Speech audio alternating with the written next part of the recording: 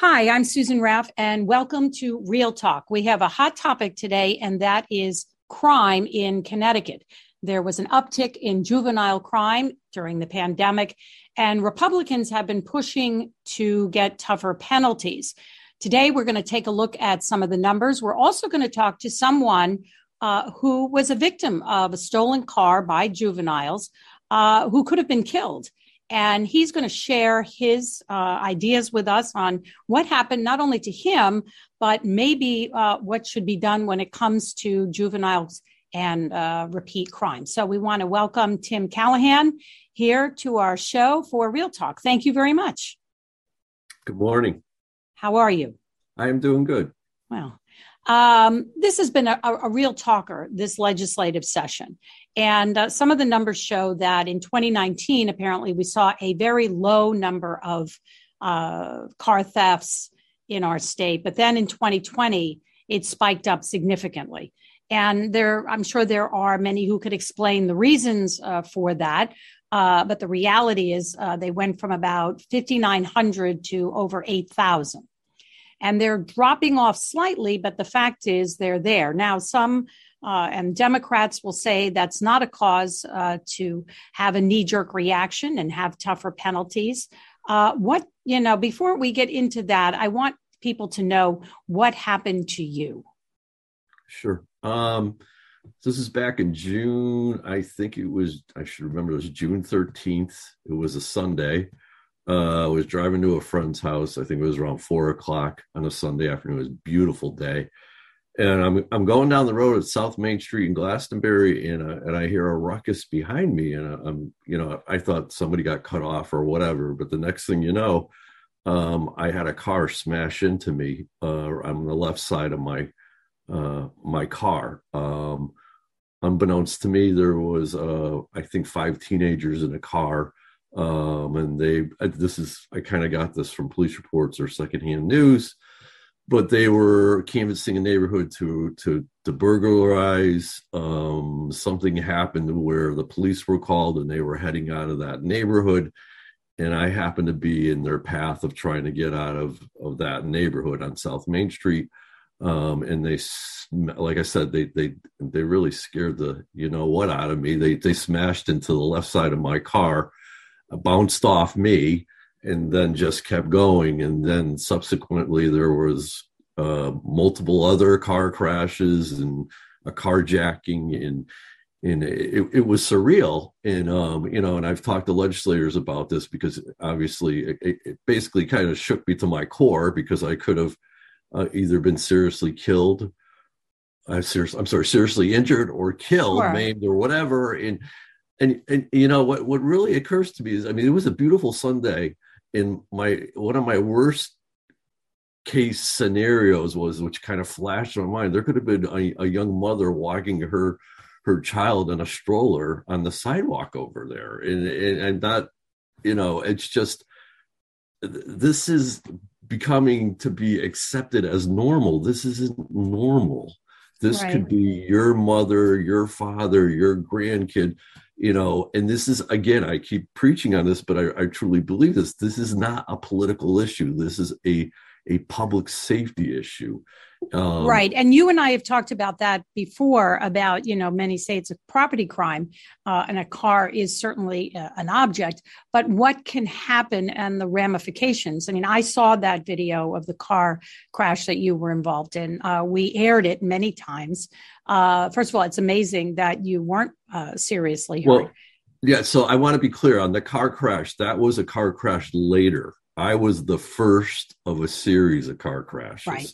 So I think you're referring to the dash cam of this. I don't know if it was a Glastonbury police or the state police, but there was, I think, a shot of the BMW Right. going, and I was like, I can't believe that person lived. And the point is, though, that people are, at risk. I remember in Middletown, there were a couple of car thefts, and it happened during the day in a residential neighborhood where kids play during the day, and they speed off, and, someone is going to get hurt. And someone did get killed in New Britain. A gentleman was jogging on the street, on the sidewalk, and was hit by a stolen car driven by a teenager who was 17 and had been arrested 13 times. So So, yeah. So I think that people are concerned. Someone made a comment to me saying that, car thefts have been going on for a long time in our state, and they have. And during the 80s and 90s, we saw a lot more, but mostly in the inner cities. And that now all of a sudden, this is happening in our suburbs, and people are upset. that is so disturbing to hear. Inner city, outer city, anybody that's in harm's way, it's in my opinion wrong, and you're infringing on somebody else's rights. I mean, that's taking that issue and politicizing it. That's not addressing the root cause. It's wrong in the inner city and it's wrong in the suburbs. I mean, this is why I keep harping on this is not political. This is a public safety. They put a fence in front of Washington, D.C. in record time because the politicians were worried they were going to get hurt. Well, what about us? Now, all of a sudden, something happens to them and they can get on this as fast as they can because it's about them. What about their constituents? What about us? This is not a racial issue. This is not a political issue. This is a public safety issue. And, it just seems hypocritical that they can move that fast and they have, whether it be in the city or in the suburbs, people are in harm's way. There's no excuse for this. One of the things that I recently learned, Ken Barone, who does like public policy, he collects data for Yukon or for the state mostly, and had some numbers. And there has been a shift in the past 10 years from car thefts from the inner cities to the suburbs. So that has been happening. But I think that I sense from talking to people that, they feel violated. I mean, in your way, you were just driving on the street, but Right. other people who have had their cars broken into, I interviewed a woman who they broke into her house and stole her keys in her kitchen to her car. And she's been victimized twice. And people say, some of the Democrats have said to me, well, if people and police say, if people would just lock up their cars, everything would be fine. But it's still your property and it's your car and someone is going on your property. That it just blows my mind. We had a politician, we were at one of the town hall meetings, and he was basically saying, if they come in your driveway, shut your lights and kind of hunker down. What I mean, that is where we're going here. It's like your rights don't mean anything. They've got this all upside down. And that's very disheartening because, again, it's about human safety. It's about public safety. It's about, don't make this political. Make this about let's protect our citizens. Hey, politicians, that's why we vote you in. One of your number one goals is public safety. That's what we're looking for your leadership for. So for somebody to say that, especially politicians, start doing your job. Start doing your job. Right. I think that, a number of proposals have been brought out. The governor in his State of the State talked about getting guns off the street. Some of these car thefts have involved weapons. That's an issue. But I think ultimately both sides seem to agree that we need more services, clearly, and programs for people. But is that enough when you have a repeat offender? Because they've already established maybe themselves as a career criminal. I don't know the answer to that, but some feel that there has to be more consequences to prevent this from happening over and over.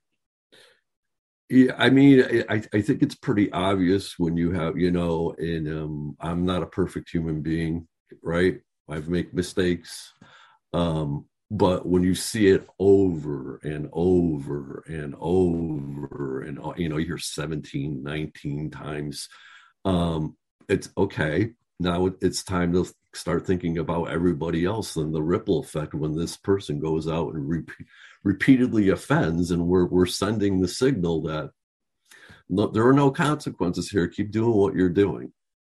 Right. And the probability of something really horribly going wrong i.e., like in my, for the grace of God, I didn't get killed. Right. For something to next time not to be that lucky, because you're right, that was a property damage, but it could have been somebody doesn't have a husband, somebody doesn't have a father, somebody. I mean, it just isn't this common sense? And in your case, it was really bizarre because in addition to the stolen vehicle driven by teenagers that had a domino effect, if you will, that car, they ended up, right, it damaged the car that they were in. So they couldn't drive it anymore. Then the juveniles, apparently they called an Uber driver. Right. They stole the car from the Uber driver, crashed that vehicle, then ended up in the woods behind Glastonbury High School, where they finally came out of the woods. I mean, it's like a movie, and it's like, and thank God no one was seriously hurt in that, but people have been. And I think that, the next time it could be someone else. So, when you drive in an area like that, and so you think, okay, well, this is probably so my car is stolen. And then on another side, like, you don't really want your car back after it's been. I interviewed a woman whose car was stolen. It was crashed so bad that all 5 airbags went off, and they burned the carpets inside the car by using crystal meth, and they burned and now she doesn't want the car back, but so, I mean, that's on I don't know. I think there's a lot going on here, and I think people are frustrated and upset. Yeah. And I think a lot of people just are very frustrated with their politicians because there's a lot of talk going on, but not a lot of action and a lot of excuses. And again, if it happened to their brother, mother, sister, you got to wonder how fast would they move. And it shouldn't have to be that. It should be pretty much common sense that, let's all take care of ourselves and let's be safe. And, I'm not going to get into this philosophy of the greater good of the world, but this one's really a no-brainer. This really is. Right. And you can't say, okay, well, it could have been worse, or, and again, it is a stolen car. And you could say, well, maybe, the numbers are going to go down, so maybe we don't have to do anything. But in the meantime, people are kind of upset and almost desensitized to it, because it's like another car theft, like another shooting, mass shooting at a school. I mean, not that they're anywhere near, but I think, until things are done, or, there has to be consequences. Yeah. And so that's what I kind of talked about earlier, where this is a slippery slope. And it was actually said, some of the town meetings we had, it gets to be, it's normal. This is normal. This is not normal. This is way divergent from normal.